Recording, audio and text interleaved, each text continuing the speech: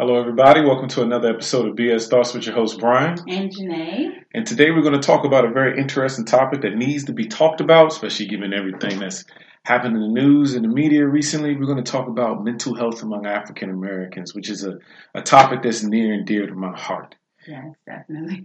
Because in the black community, we don't talk about it enough, in my opinion. Like, we recognize that there are some issues that go on, but we don't go out and seek proper counseling or help with these matters. And we're going to go over some of those reasons as to why today. But this is something that definitely needs to be talked about among black people, among black families, because there are certain things that we leave unchecked that affect us in the long run. And it's one of those weird things where it's like if you cut your arm, you put a Band-Aid on it. If you break your arm, you go to the doctor and get a cast. But if you're emotionally or mentally traumatized or hurt, you'll just let time and prayer take care of it. While prayer is an important thing and time does eventually heal all things, that's not always the case each and every time. We're going to touch on that today. I think a big part of that is because in our cultures, really, we're taught what goes on in this house stays in this house. Right. I can't count how many times I've heard, not even just in my own house, but, in family members' houses and friends' houses where the parent will literally say, whatever goes on in this house stays in this house. Or my mom's favorite line was, if anybody asks you anything about me, you tell them. Don't ask me, ask my mom. Right. So I think it's more so it's taught to us. Mm-hmm. And if you seek counseling, I think a lot of times people think like, oh, you must be crazy. If you're seeing a counselor or a therapist, you must be crazy. And that couldn't be further from the truth. Right. I agree that like in home, we're taught that it's a private thing. Family matters are family matters, and that's where they need to be. Mm-hmm. And that's actually one of the things, like most black people will not go seek a therapist because of they're worried about the negative label that comes from seeking a counselor. They're worried about being labeled crazy or being looked at as the disorder as opposed to being afflicted by the disorder. And those are two big distinctions. There's a reason why in the mental health care field, you do not say that someone is necessarily the disorder they have. They are not that disorder. You are not bipolar. Right. You are not borderline personality disorder. You have it. It is afflicting you, and it's not. It does not define you. And there are issues that lead up to that, and we're going to go over that here today. But I agree with Janae is that in the households we keep these things more hush hush, as opposed to like trying to go get help. Because it's like I said, if you got hurt a physical way, you put a Band-Aid on it, you go to the store, you go to the doctor, you do whatever you have to do. Right. But when it's an emotional or mental trauma or mental harm, you won't do it. Right. And that's always something that's always been a little peculiar, but it's understandable because like in the black community, we keep things. We're very private people. We are. We don't bother our neighbors. We are. We're definitely. And I think for the most part, as an adult though, once you become an adult, you start to notice how things affect you. Mm-hmm. You have that option as an adult to say, okay, this is bothering me. This is affecting me. I need to speak to a professional about this. I don't know how to channel these emotions. Whatever, however it's affecting you, people deal with trauma in different ways. Some people drink, some people do drugs, some people have sex, some people, whatever their thing is. And once you start to notice that it affects you negatively, you have that choice to say, okay, I need to speak to someone about this. That doesn't make you crazy. That makes you responsible. Correct. That makes you an adult because you're now choosing to fix something that has potential to actually break you. Correct. I agree with that. It's more so like most people who have mental issues, they're aware of it. You're aware of your emotional highs and lows. You're aware that I get upset really, really quickly. This is a trigger. This is a trigger. This is a problem for me. It's just that people won't take that extra step to go get help. And there are reasons why. Mm-hmm. But I want to give a little bit of statistics out here so that way everybody can see like the correlations and the connections between things. Like, for instance, 13.2% of the U.S. population identifies themselves as black. About 55% of black people live in the South, 18 live in the Midwest, 17 in the Northeast, 10 in the West coast, apparently.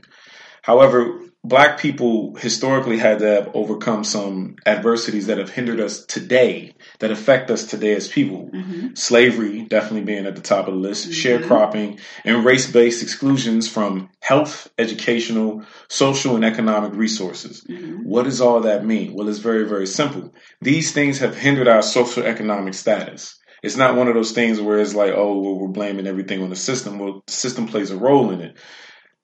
When it hinders our access to higher resources, the social economic and our social economic status, there is a link between mental health and access to resources in high social economic status. Definitely. What that means is that you, in essence, most of the time, if you do not have a lot of money, if you live in poverty, if your people are impoverished, if your people are more likely to be homeless, if your people are more likely to be incarcerated, they're also more likely to have higher risk to have poor mental health, substance abuse, or poor health overall, period.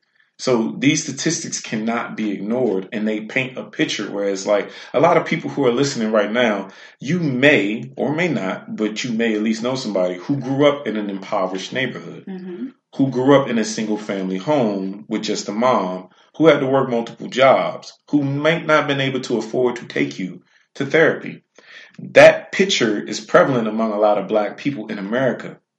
I'm pretty sure it might be prevalent among a lot of black people globally, but here in America, that is a common upbringing for a lot of black people. Mm-hmm. And what it is that creates a situation that will affect you as an adult. Mm-hmm. Well, how will it affect you as an adult? I often tell people that if you grew up in a single family home, you were at a disadvantage. America was designed for a husband and a wife. The husband goes off to work. The wife stays at home, helps work, raises the kids, attends to their emotional needs. The dad comes home, does his part, tending to their emotional needs as well, but he provides the structure and the discipline, right? However, if the dad is removed from the picture, the mom is stuck to do the role of mom and dad. She now has to go to work, and in some cases work multiple jobs, and in some cases end up on public assistance if it needs to be done. So she has to go to work multiple jobs, take you to school, and then you have to come home. She comes home, and now she has to cook, clean, go over your homework, organize bills, organize finances, and then has to tend to your emotional needs. So when you go up to mom and say, hey, mom, it hurts, or mom, I got something to talk to Mom you. is exhausted by that time. Exactly. Mommy is Mom too is tired. Yeah. So now she's being snappy. She's being short-tempered. Mm-hmm. She's telling you to fix it on your own and go away, right? That scenario right there has a long-term effect. That right there, the image I just painted is the mom didn't validate the child's emotions.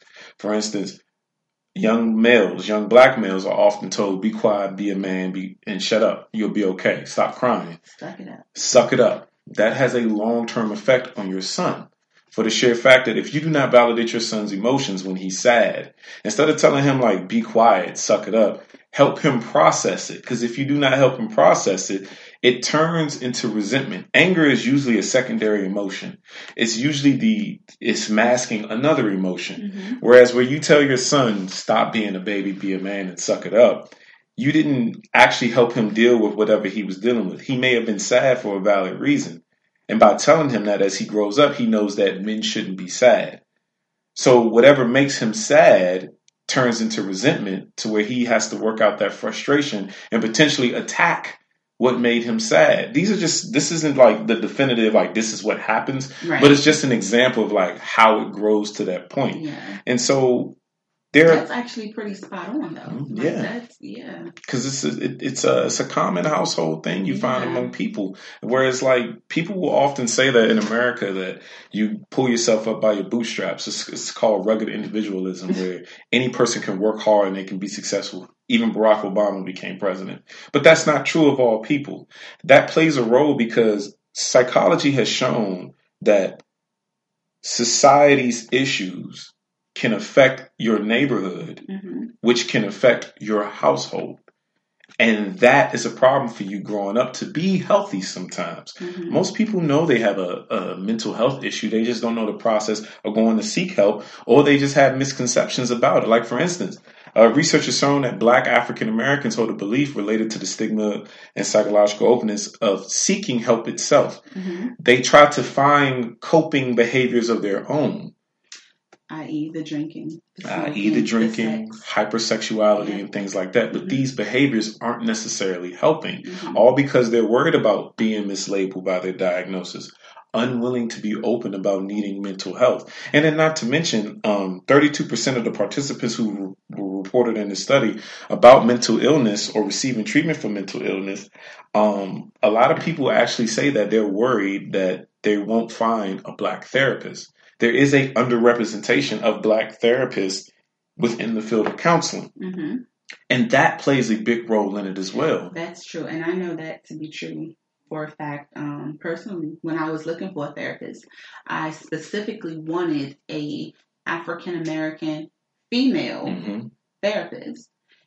It was hard. It was really hard to find, because even when you have resources, they'll give you resources, and then once you do your research, because you don't want to just go and sit down with anyone, and once you do your research on these doctors, you realize, like, I don't want to speak to someone who has you can't relate to me, right? And that's not to say that a white therapist can't help you, but I need somebody who can almost relate to me in some type of way. And even if you can't relate to me, on a personal level, you still can kind of feel me and you understand, right. And it's hard. It really is hard to find a good African American therapist. It is. Right. And what you said is accurate and true. Like, it's not to say that white therapists cannot relate to Black people, but it's more so you would rather go to someone that looks like you, that can understand exactly. your struggle. The Black struggle is unique. I'm pretty sure that white therapists relate to white clients a lot easier than Black therapists can relate to white clients. And Absolutely. That's the same thing that because Black people want. You can't relate. Right. You don't have the same struggles I have, so you can't. And that's not to take away anything from them. It's just you can't relate. Right. And I misquoted the last statistic I gave. Within the study that I was reading, only 30% of the participants reported having a mental illness and were receiving treatment for that study. But another thing that comes up is that African Americans are willing to acknowledge they have a psychological problems, but they're only somewhat open to seeking mental health, but not fully willing to deal with it, or not deal with it, but go get mental health. Mm-hmm. And it's one of the reasons was because what we just talked about right there, the lack of representation with a Black therapist, because this is true. There are not enough Black therapists or Black counselors within the field of mental health to help Black people. But that's not to say that Black people shouldn't go out and seek mental health, because mental health isn't just about the mind. It's also about emotions as well. One thing that Janae likes to say on the show is that her father, who sounds like a very, very wise man, will say that your emotions are selfish. They are. Your emotions are very powerful. Yeah. Emotions are energy in motion.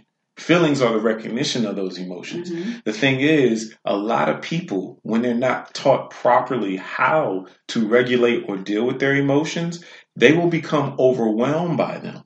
They won't even be aware that they're becoming overwhelmed by them. Something as simple as like teaching your child to take a step back and process things, right? That sounds very simple to some listeners, but doesn't sound as easy to others listening right now. Yeah. And you become overwhelmed and you make a decision that can ultimately hinder you or potentially land you in a legal situation. Yeah, definitely. And a lot of times people, they don't realize that, one, mental health, mental illness is real, especially in children. And I say specifically in children right now, because I feel like when you're a child and things happen to you, you're not always going to be a child. Mm-hmm. Eventually, you are going to grow up and you're going to be an adult. And once you are an adult, you still remember all of those things that were an issue for you as a child, whatever they might be. Now, as an adult, it's affecting you. Mm-hmm. Whether it be your parents, your neighborhood, whatever the situation is, your family, whatever the situation is, you will remember that. You will remember that. And so it's important that when your children are going through things, you can't just brush them off.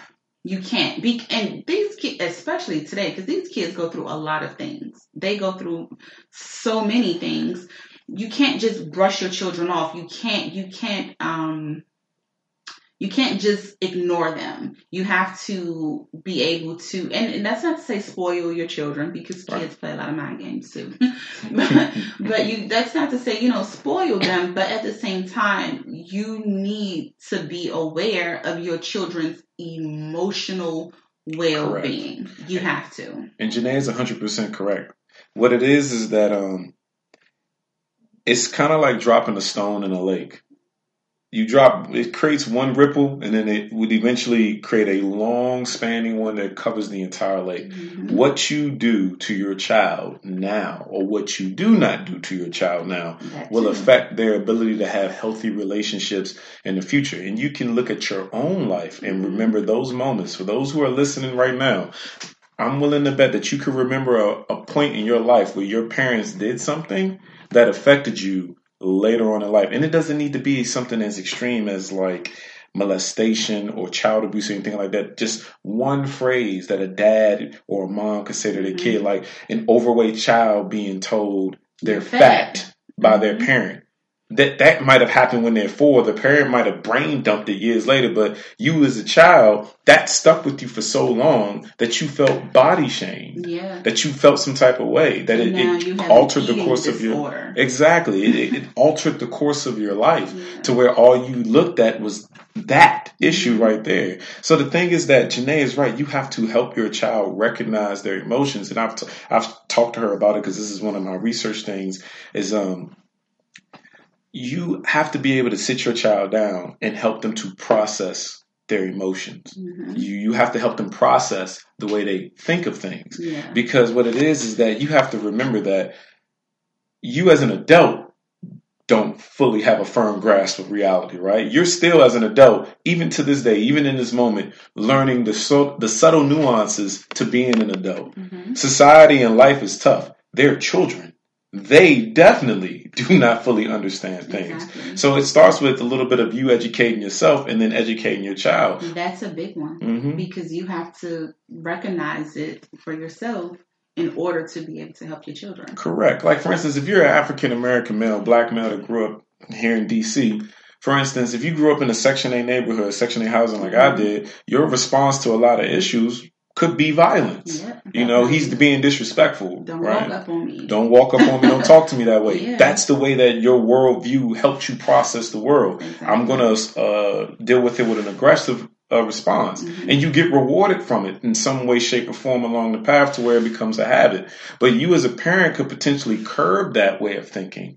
Sit your child down and talk to them. Have you fully gone over like alternatives for this behavior? Right. Like yelling at them, punching them. What would that help you accomplish, son or daughter? Right. How would that help you? Mm-hmm. There are other ways of doing it. Something as simple as that. Because these are the tools that will help long-term mental issues for literally a lot of things start as a child. It's not to say that it can't happen as an adult, but things that affect you as a kid. Sitting down and telling your son, instead of telling your son, and I'm only using this as an example, instead of telling your son, be quiet, be a man, stop crying, why not help him walk through that process of crying? No one wants a crying man, I got that. Right. But no one wants an abusive man either. Exactly. By not letting your son process things, by not showing your son that, hey, there are certain times when it's okay to cry and when it's not. Okay? It's okay to cry. It's okay to feel that feeling, that emotion, because emotions are there for a reason, but there are times where you got to pick and choose when you want to do it. Yeah, exactly. So another thing that I wanted to point out was, where is it at? I'm sorry, I lost it on the computer screen. What we talked about earlier is true. Less than 2%, according to one study, less than 2% of the APA, that's the American Psychological Association members, are Black/African American. Mm-hmm. There is an underrepresentation of African Americans within the mental health field. African American clients, potential clients and patients who have gone to see therapists have reported experiencing racism and microaggression from their non-African American or Black therapists.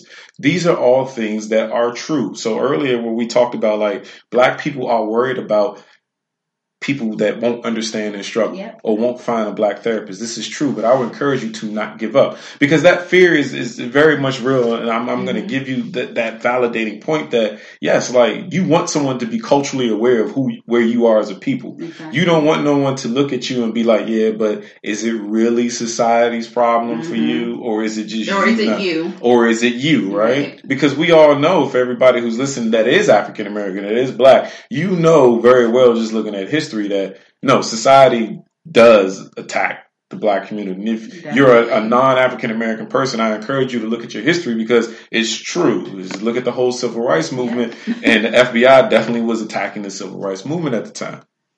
But there are some common mental disorders that can be found among a lot of people, but these are the ones, common mental health disorders among African Americans, and these include major depression, attention deficit hyperactivity disorder, ADHD, suicide, and that's actually very common among African American men, apparently, and PTSD. If you are of the mindset that we don't need to talk to nobody, we can deal with it in-house, we'll take care of our issues in-house, or we can go to church and pray. I'm not saying that you cannot go to church and pray. If you listen to our previous podcast, I am a big supporter of faith. I'm a big supporter of God and religion and spirituality, and I think those are tools that will help you, and you need to connect to a higher being. But I would also encourage you to not just speak to your pastor, but go speak to a professional. Just because there are underrepresentation of black people in counseling doesn't mean that you stop trying to find one that you can relate to. Black people are underrepresented in a lot of categories and overrepresented in a lot of other categories. But that doesn't mean that you stop. If you wouldn't stop trying to find a doctor if you couldn't find when I say a doctor, I mean like a physician. You wouldn't just stop trying to see a doctor if you couldn't find a black doctor. No, you would just go find a doctor of another race that can help you. So don't treat your mental health that way. And a lot of the things can just be taken care of just by sitting down and talking to them. You know, therapy can actually bring out things that you didn't necessarily, you might have thought it before, but it can actually bring out things in you that you didn't know were affecting you, honestly. You didn't know that this might be a problem. Therapy can bring that out for you. And a lot of times you hear our people specifically, when they say like, oh, you know, when I was a child, my mom or my dad used to beat the crap out of me and it made me the person that I am today. What you're honestly saying is that affects you. Yes. Because of all the other things that your parents did to make you the person you are today, they made you study. They made you come in before the streetlights. They didn't let you join a gang. They didn't let you, of all the things that you could have said, what you said was, my parent, my person, whatever, they used to beat the crap out of me. Why is that the thing that you need to put on display of all other things that, of all of the positive things that your parents might have done to make you this great person? Why is that the one thing that has to be put on display? Because like you just said, I agree with you, Janae. It affected you. One of the increasers to mental health issues is an exposure to violence. It doesn't necessarily just have to be like a traumatic situation involving like a gun, but abuse. I'm not saying that you shouldn't spank your child. Spanking has its place. It does. But the thing is, it's like within our community, within the black community, there's a lot of black people who take pride in knowing that they grew up in a household where like, nah, my mom wasn't having it. She beat me. Or my dad beat me. It's like one of those things where it's like, it's a generational thing. I personally think that it's a byproduct of slavery where you would discipline the slave by beating him to where when slavery was emancipated, and then after the Reconstruction era and everything else, and we started to have our own homes, and we took that same line of generational trauma and thinking into our households and started beating our children in order to correct a deficiency where maybe talking is more useful. Yeah. Talking has a lot more impact than just beating because it allows you to relate to your child. I would encourage any parent that if you grew up in a household where your mom and dad's first response to anything you did was yell at you or beat or you, hit you. or hit you or beat you, I would encourage you to ask yourself, how did that affect you as a person? Yeah. And are you do you feel satisfied in that? Are you perpetuating that cycle of trauma? Because there are certain things that just a conversation, just a man-to-man conversation from father to son, or a woman-to-woman conversation from mommy to daughter, or a daddy-daughter conversation, or a mommy-son conversation can iron that out a little bit more smoother. Because at the end of the day, you have to realize that your kids are going to do what they think will help them achieve their goal. If whatever that goal is, like, I'm hungry, I want a snack, mommy won't let me get a snack, let me go in there and take it and lie. I want to sneak it. I want to sneak it. Go sneak snacks. Whereas you'll come in, you're frustrated because it's like, I don't have a lot of income, I don't have a lot of money, I got to balance this budget, and you're out here taking snacks that's supposed to last you for lunch at school. I'm not saying you need to make your child aware of your financial situation, but instead of just snapping at the child, why not explain to them that, hey, look, this serves a purpose. You eat this now, you do not get it for lunch at school. Just something like that, so that way they have a bigger picture here. And I think that is the big difference between us and a lot of other races. I'm not saying that other races don't beat their children. I just personally think that we're too quick to beat our children, and it creates an issue later on. I agree. And because everything doesn't warrant a beating. No, it does not. Everything doesn't. And because my children, I'm not like the big disciplinary. Like that's just, it's not me, because not that I don't recognize that my children are children, but I also recognize my children are people. They are human beings. Correct, they are. I'm just not about to be beating on them like that. Like it's not my thing, you know. A lot of people, you know, they feel like if you do, you know, beatings and all that, it works. I don't think so. Correct. Because you can beat your child as much as you want. And if your child actually has a problem going on, you'll never recognize the problem because you keep beating the hell out of your children. So you'll never know what the actual problem is. And Janae's right. There's a lot of truth in what she's saying. For instance, a lot of parents find themselves shocked that their children didn't come and talk to them about a major issue.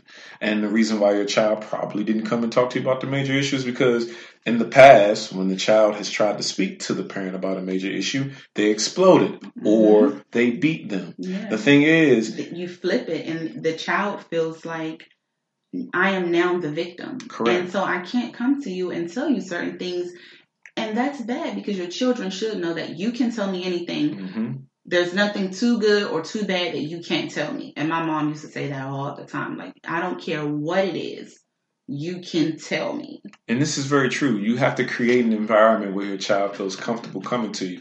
This isn't to say that, like I said earlier, I'm not saying take spanking your child off the table. There are certain instances where it's on the table. Discipline and abuse. It's a big difference. Your child runs into the street, you might want to spank them on that one. Yeah. Your child sneaking in the kitchen and they're stealing snacks. I don't necessarily think I don't think that warrants a spanking. Now, granted, over time, if you get fed up and it's like, we've tried talking, let's try something else, right. I can see the justification in it. But the thing is just that we are too quick to spank our children as opposed to talk and teach.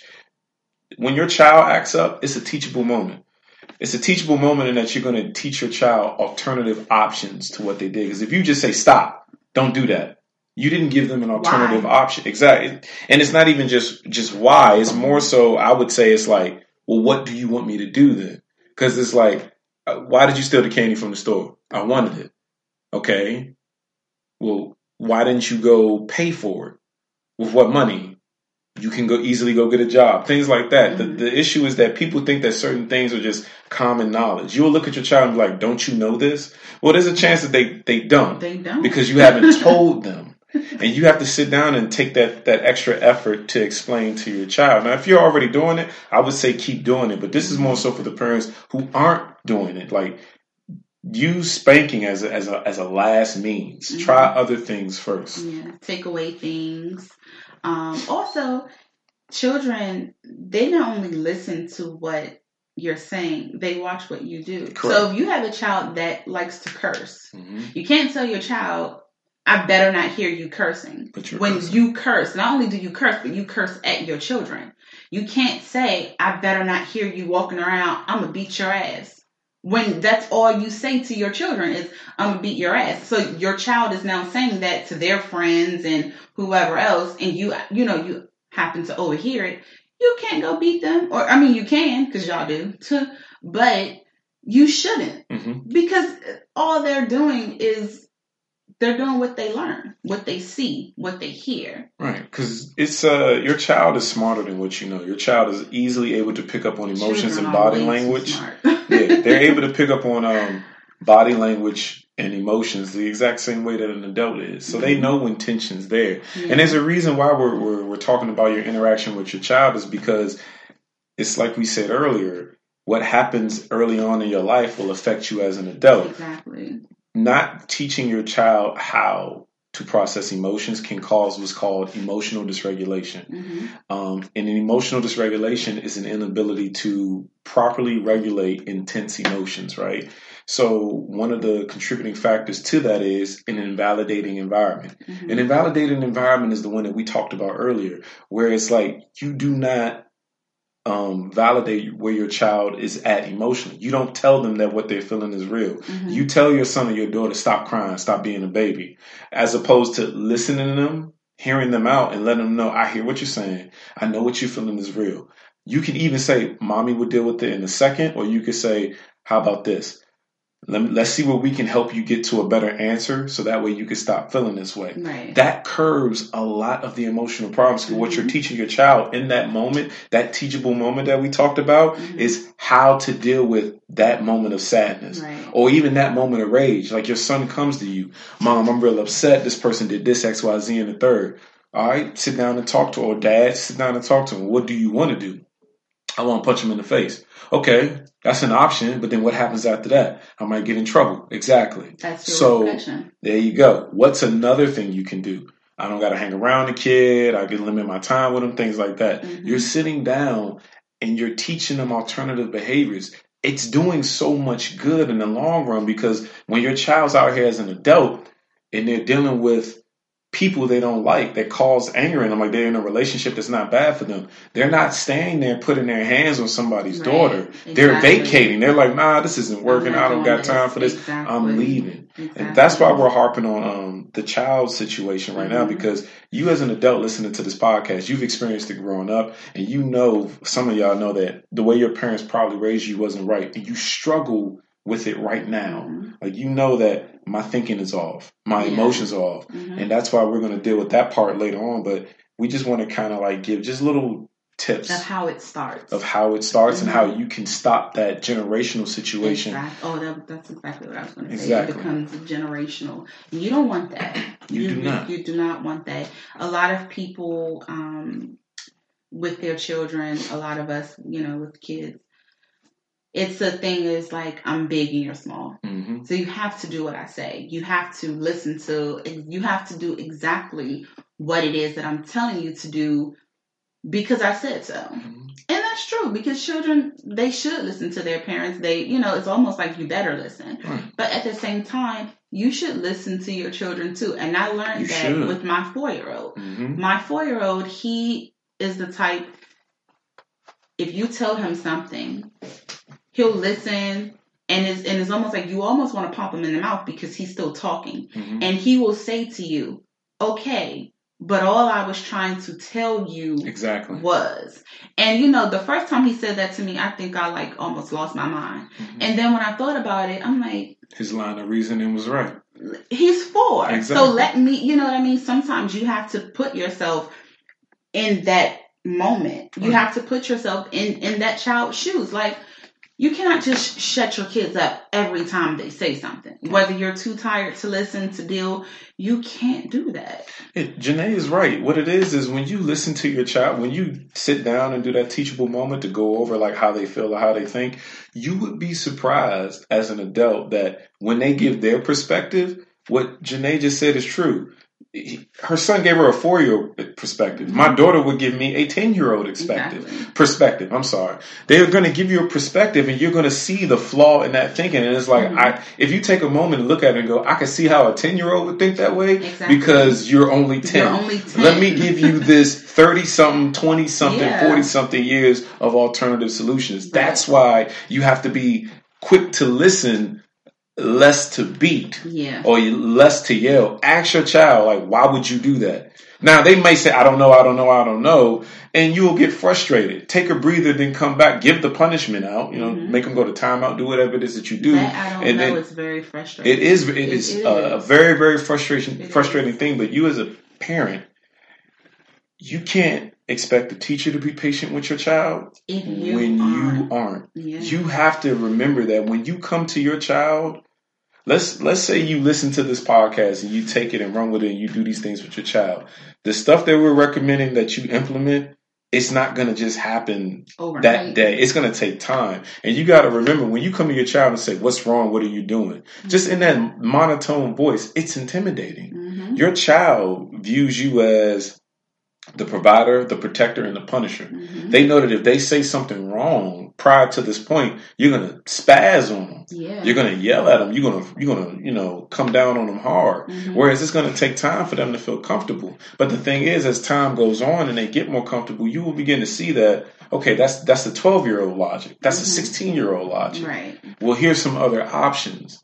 And you really got to just be patient and hear them out and hear what they have to say. It's not to say that, are they going to do the halo effect? Will they lie? Of course they will. But the beauty of that is, you know your child. Yeah. You know when your child's telling the truth. You know when your child's lying. And if you don't know, you'll learn as time goes on. Yeah. But the thing is, talking does more long term than spanking or just flat out not listening. Because when you don't give your child a voice to speak for themselves mm-hmm. as an adult, they're going to probably end up in a relationship with somebody that's dominating and not use that voice because they were never taught how. Yeah. You have to, especially fathers with little girls, you have to, and even mothers with little girls, you have to teach your baby girl how to use her voice when she feels something is wrong. So that way, when she ends up in a relationship with the wrong person, because it will happen, and that wrong person may be violent or aggressive, mm-hmm. she'll learn how to use her voice and leave. Like, I'm not dealing with this. Exactly. I deserve better than this. Exactly. Also, a lot of times when you have, we're quick to say, oh, that's a badass kid. Like, that kid is bad. That, sometimes you have to really figure out what's going on with my child. Right. And I mean, I would say when I was in elementary school in the 90s, it was always that one bad child in the class. Mm-hmm. This child was hard-headed. This child didn't listen, whatever. But this child's mom was also, on drugs really bad. Their house was the trap house. Well, trap house is new, but the crack house back in the day, And it would be things like that would affect the child and why they are, acting this way. Nowadays, well, back then, we didn't really hear of ADD and ADHD. I don't think I really heard that term until I was grown, honestly. I don't even think that I knew that term in high school. I think it wasn't until I became grown that I knew what that was. And it is a very real thing. Children, they do have ADD and they do have ADHD. And that's not to say, put your kids on all of this medicine and all that. I'm not saying that. But what I'm saying is find out what's wrong with your child before you just go beating the hell out of them all the time. They could really be going through something mentally. Mm-hmm. And they need help. They don't know how to express themselves. They don't know what to do. They just, and they need help. And you as the parent, it's your job to get your child help. Not to just, well, this worked for me when I was a kid. My mom did this and my mom did that. That's not okay. How did you feel when your mom was beating on you? Right. I agree with that. And the funny thing you brought about ADHD is, I'm going to segue to this next point is that only about 1/4 of African Americans seek mental health, compared to 40% of white people who will go seek mental health. Yep. And two of the reasons why is that social economic factors, which is why it's come up again, because it plays a big role in it. Lack of access to resources. That plays a big issue because not a lot of people can afford it. Not a lot of black people have insurance, and not a lot of black people can afford to go. Right. But also historically, African Americans are worried about the issue of the distrust in diagnosing. They're worried about being misdiagnosed due to inadequate treatment from a lack of cultural understanding. Right. That simply means that you are worried about being misdiagnosed by your therapist because they may not understand you. And one of the examples I give is that when you go to church, you're supposed to have a day-to-day relationship with God to the point where it is encouraged to speak to God every day. And your pastor would tell you to wait and see what he says back to you. God is who he's referring to. Now, if you go to a therapist, which has happened in the past, and you tell your therapist you talk to God, and your therapist says, do you hear him back? And they go, yes, every day. You could potentially be misdiagnosed with schizophrenia. Is that an extreme example? Yes, it is. But these are some of the things that black people are worried about when they don't seek a therapist that's of their same race. So ADHD, like there may be something wrong with your child. And I would be remiss to not point this out, but a lot of diagnoses are subjective. They're based upon whether you meet a criteria from the DSM, the Diagnostic Statistic Manual, and the current edition is edition 5. And it's based upon therapists' perception of do you meet that criteria based upon the information they get from you. And mixed diagnoses are out there, and ADHD is one of the most commonly misdiagnosed among African American children. But that's not to say that what Chug said isn't valid. Like, find out, you are the parent of your child. You know your child better than anybody else. Right. Find out what's going on with your child. Is your child talk to them? Seeking attention? Are you giving your child? And you know, a lot of times that does happen when you have multiple children, and then you have that one child that's acting out. Sometimes, you know, they are just seeking attention. They need just a little bit more, you know, to feel relevant, to feel like they belong. And that's okay because they're a child. Right. It's okay. Adults do that too. They do show out because yes. they want to be the center of attention. So if you can imagine being an adult that feels like I need more attention, whether it's in your relationship, your job, your career, you know, I have to be a little extra because I'm trying to be recognized. Right. Children go through that as well. It's basically it's okay. Like, you just need to tune in a little more. Right. Basically, what we're getting at is just one of the big things that can help you is to just talk to your child, figure out where they are, build a healthy relationship with them. Not to say that you haven't, but do they feel comfortable coming to you about anything? Are you quick to spank them? Do you let them know that what they're feeling is real, and do you show them how to deal with that emotion? Are there cries for help? Absolutely. But I would encourage you to try to get your child a therapist if you feel that your child has a mental or emotional issue. But, were you going to say something? A flip side to that also is not even just on a negative, like you will beat your kids, but sometimes, and I know this in my own personal life with my own children, you know, my friends will probably say like, oh, Nay is crazy. You know, like, Nay is crazy. But my children don't know that side of me. And I choose not to show my children a temper or an attitude because in my own personal life as a child, things that have happened to me, I felt like I know my mom crazy as hell. And I can't tell her this because I know how my mom is. And so you have to be careful even with that. You can't show your children, you know, and I say this all the time for my kids, like, I will rob, steal, kill, I will die for them. I say it all the time, and I will. But I can't say that to my children because sometimes love is the problem. Sometimes love is the problem when you know, and I, speaking from personal experiences, I know that when you come from a family that does love you, that they will do anything for you. If anybody harms you, they're going to deal with it. Coming from a family like that, sometimes you almost feel like, am I worthy of all the backlash that's going to come behind if I tell my parents something? So sometimes you have to watch for those type of things too. It's not always just about beating your kids, but it's also other behaviors that you show your children. You don't want to show your children that you're crazy as hell. Well, yeah, you don't want to perpetuate that cycle. You don't. Yeah, you don't want to do that if you feel that. Well, if it's a problem, you definitely don't want to perpetuate it. And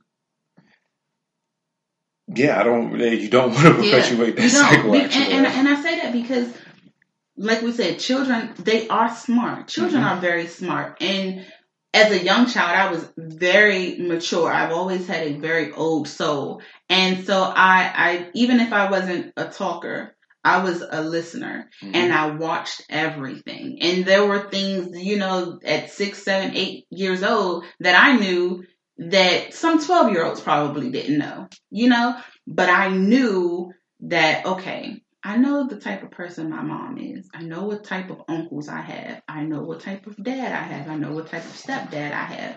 And there are things that children will try to take on themselves. And so what you do is you keep it to yourself.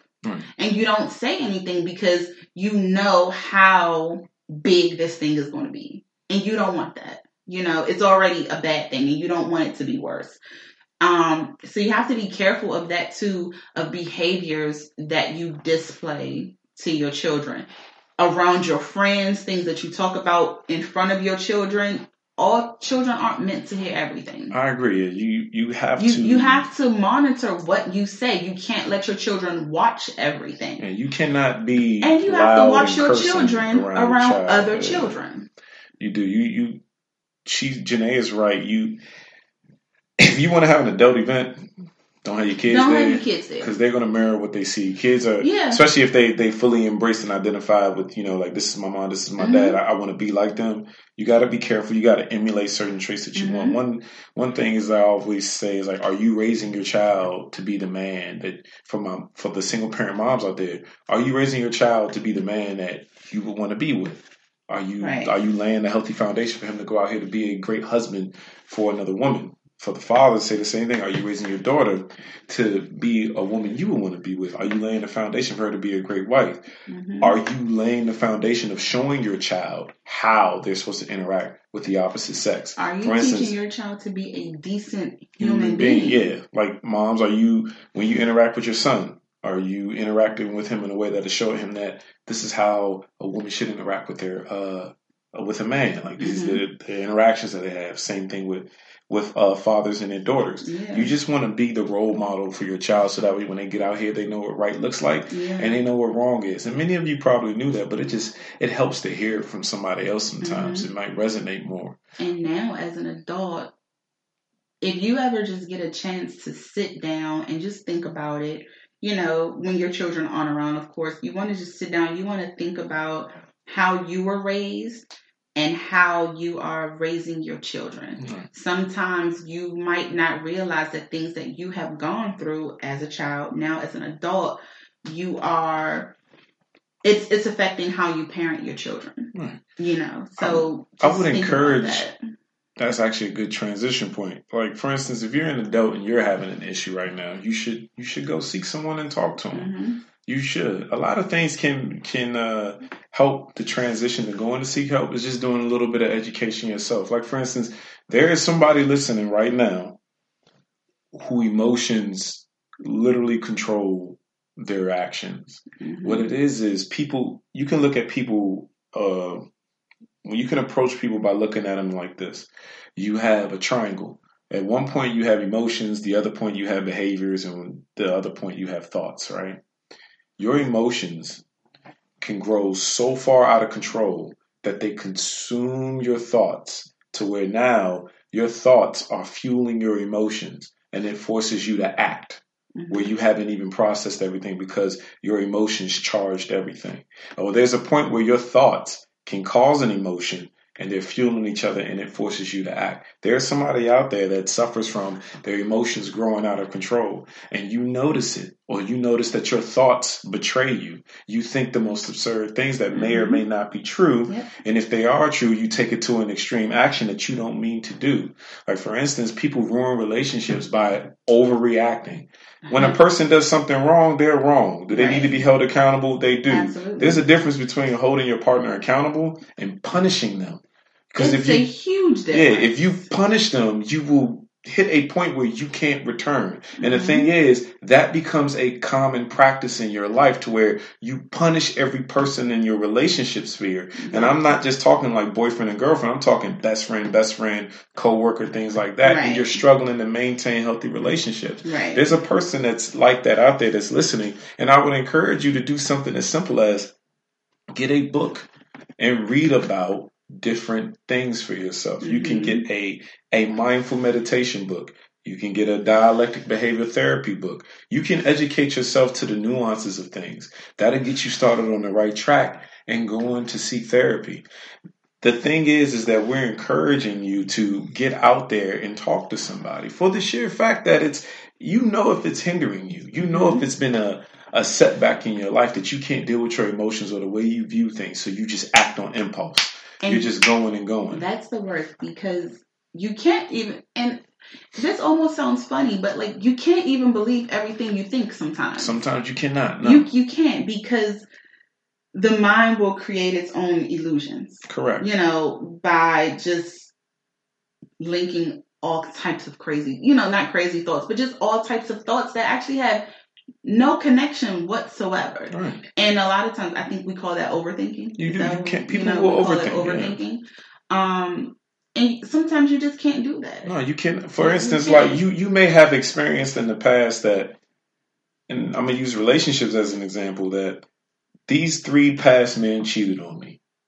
And this person is showing those signs of those same 3. I'm not saying you should negate your experience, but I shouldn't say, what I am saying is that those experiences shouldn't trump what's going on right now. Don't let a past mistake force your hand for your current situation.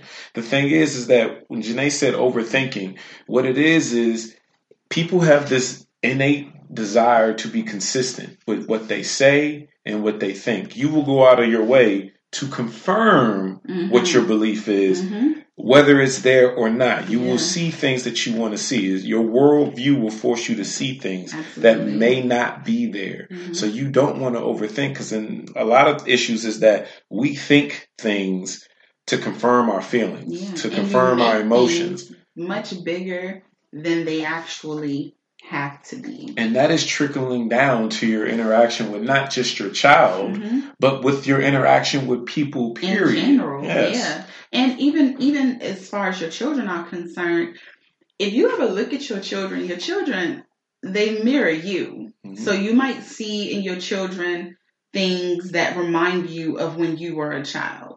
One of the craziest things, and I've actually had to sit back and I laugh about it sometimes, is that one of the craziest things is trying to discipline the you out of your own children.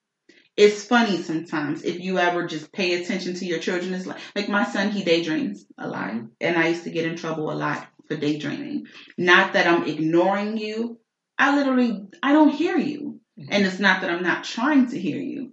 I just don't hear you.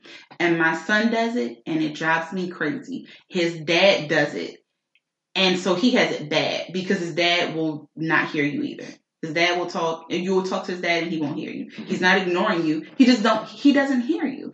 And now my son has that, and so it's like, hello, you didn't hear me? You didn't hear me? And it's like, no, I didn't hear you. What'd you say?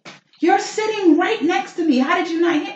And then sometimes you have to just think I do that crap all the time. I can't even be mad at you because I do that. I'm trying to discipline the me out of you. It doesn't work like that. Yeah, me personally, it's, there's no handbook to raising kids. They have books out there, but what it is I always tell people that if it's affecting you on your day-to-day basis, or you see something that's affecting your child on a daily basis that's not positive, it's time to go get help. That's the biggest thing. But if you are out there and you're an adult, it's not too late. It's really not. What it is you just have to recognize that I need to take the steps to go get it done. Is it difficult? Of course it is. Because you might not be in a financial position in order to get to that point. Right. But they have programs out there that will help you. They have resources out there that will help you. But I often encourage people that just read up on mental health, period. Yeah. There are several books out there that you can read. A lot of people who suffer with mental health issues, they go to the therapist, and the therapist will teach you techniques that you can use in order to better your interaction with people and to process your thoughts. In therapy was journaling. Yeah, journaling is one of the biggest techniques that relieve a lot of tension. It will. Things would bother me. It would wake me up from my sleep, and I would wake up 2-3 o'clock in the morning. At first, I kept calling. I was like, "This is insomnia," you know. But once I started journaling, I'm like, "No, this is not insomnia. Like this is something that's bothering me. Right. Like I needed to release this." I would write. And then I would sleep so well. Yeah, so journaling in itself is therapeutic because what it is that your thoughts are running rampant with your emotions, producing potentially anxiety. You're trying to organize your thoughts and you don't know exactly how to pinpoint it. Journaling helps you to organize and structure your thoughts, and it presents a sense of relief, both mentally and emotionally. It's like, okay, that's what it was. That's what I was thinking. Things that bother you that you wouldn't necessarily say out loud to another person, you can write that. You can write those things. But it took me to go to therapy to learn that, and to learn why it would help. I am an advocate. Like, I feel strongly about it. Like, if you need help, seek it. Right. Go get it. Another very useful technique that you can do on your own. It's very popular in modern clinical practice today. And I want to say that like the top richest people in America do it every day. It's called mindful meditation. What it is that it's a religious practice that came from the eastern part of the world, particularly in Buddha. What it is that you sit and you meditate on your breathing for like 3 to 5 minutes. And they've done enough studies to show that within just a 5-minute span, it decreases stress, it decreases anxiety, it decreases being overwhelmed by your emotions. It helps people to think logically. It helps them to process their emotions, and it helps them to see a clear picture of what's going on. Because a lot of things is that we emotionally process things faster than we mentally and logically appraise it. So it's a survival mechanism that's allowed mankind to live throughout all these years among animals. You quickly see something and you get a feeling of danger, so you run from it before you even knew exactly what it was. Fast forward to today's modern society, you're emotionally appraising a response that your partner gives you faster than what you process what they heard. Mindful meditation has been shown to actually help people deal with that overwhelming sense of emotion, to focus on what's going on. It takes about 5 minutes of your time. You can do it every day. You can do it every other day, but you'll notice a big difference in your emotions and in your thoughts just by doing it for 5 minutes whenever you get a chance. I encourage people to Google it because we are well aware that some people just can't afford it. Or some people can afford it and will make an excuse about it. Some people will go to a therapist and have one bad experience and never go back. You wouldn't do that with a physician. If you had one bad experience at a local hospital where your arm was broke, you wouldn't stop seeing all physicians. You would just keep going to the next one. You should do that with mental health care. That one. Exactly. Yeah. Are there bad ones out there? Of course there are. But there are plenty of good ones as well. Yeah. And also, if you realize that you do have a problem, that doesn't make you crazy. No, it does not. It makes you smart. Yes. It makes you smarter because you realize there's a problem. I need help. I obviously need help. So I'm going to go seek the help that I need. That helps you. That is a strong person right there. And you have to be honest with yourself. You do. You have to be honest with yourself. There are plenty of adults who walk around with things that no one else in the world knows. Correct. And I used to be like one of those people. Things that I would never tell even to some of my closest friends, not to, the person I'm in a relationship with. Things that I would literally say, oh, this is between me and God. Correct. These whatever it is that I'm thinking, whatever it is that I'm feeling, and I have so many, I'm like a self-proclaimed, therapist because so many people confide in me, and I feel like sometimes I even get overwhelmed with that, and I told my therapist that I sometimes get so overwhelmed with other people's problems that sometimes I just have to kind of remove myself. I will put my phone on Do Not Disturb, then I come back to my phone, so all kind of text messages like, where you been? I've been calling, I've been texting. But the thing is that sometimes you have to just kind of take a step back because you become overwhelmed with things.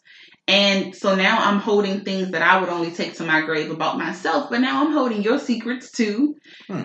Go see a therapist. In counseling, that's called self-care. Yeah, you have to take care of yourself. You have to. And it's a very important thing. Janae brought up a point where Janae brought up a point where it's it's between her and God. We often talk about on this podcast that faith and spirituality play a role. They help in the recovery process, but it's not the only option. Right? I'm not saying that you're talking to your pastor and praying to God won't fix it. I'm not saying that at all. I'm just saying that there are other avenues that can help with that process as well. Exactly. I am a very, very spiritual person. My faith guides my walk. I want to finish my doctorate to specifically counsel Black people within Black communities because I notice there's deficiency there, and I want to do that my part. Right. And I also want to educate people.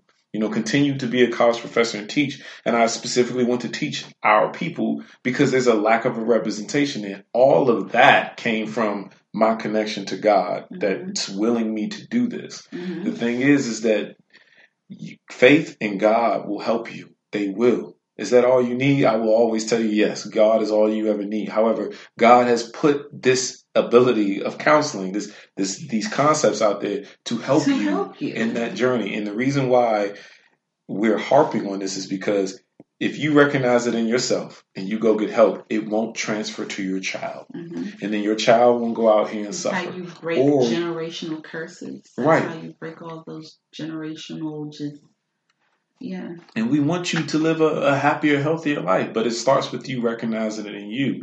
There are techniques you can use. There are techniques you can look up. Google is free. Yeah. If you are sitting at home and you're just watching reality TV, that's your thing. You can do that. It takes all of 10 minutes out of that time to Google mental health. And to while Google you're techniques. watching all this reality TV, guess what? They're quick to go to therapy. Yeah, they are. Reality TV. Yes, they are. I will tell you in a second. I'm going to... Very fast. They are. People, and I think, like I said earlier, a lot of us don't want to go because we have that thing in our mind, which is a generational thing. What goes on in this house stays in this house. And also, if you're seeing a therapist, you must be crazy. Something must be wrong with you. Well, something is wrong with me. That's why I'm going. And whatever it is that's wrong with me, it's none of your business. And the other thing is people... But you need that help. Yeah, people don't need to know if you're going to therapy or not. If you're worried about that, they do not need to know. They don't. And even then, it's not... This is for your betterment, not theirs. It's not for their appeasement. Because the issue is that you recognize the problem in yourself. You want to correct it so you can live a healthier life. Don't let another person who doesn't live in your body and in your head every day dissuade you from getting help. If you got shot, would that same person be like, "Oh, you got shot. That must be your fault." Yeah. Bet you won't go to a doctor. No, you won't go to the doctor regardless of what they say, right? You should treat your mental health, your emotional health, the exact same way. Absolutely. Absolutely. I got nothing else. Yeah, I think we covered it. So, if you have any questions, you want to talk to us, you can email us at askbs.thoughts at gmail.com. And you can just put whatever you want in there. You love us, you hate us, you want to shout out on the podcast, we'll read them. You want to come on the podcast? You want to come on the podcast? Yeah, you can email us. You want us to talk about something, you want to hear our thoughts on something, we'll read it off and we'll have you come on, all right? Be tuned in next week for the next episode of BS Thoughts. Bye.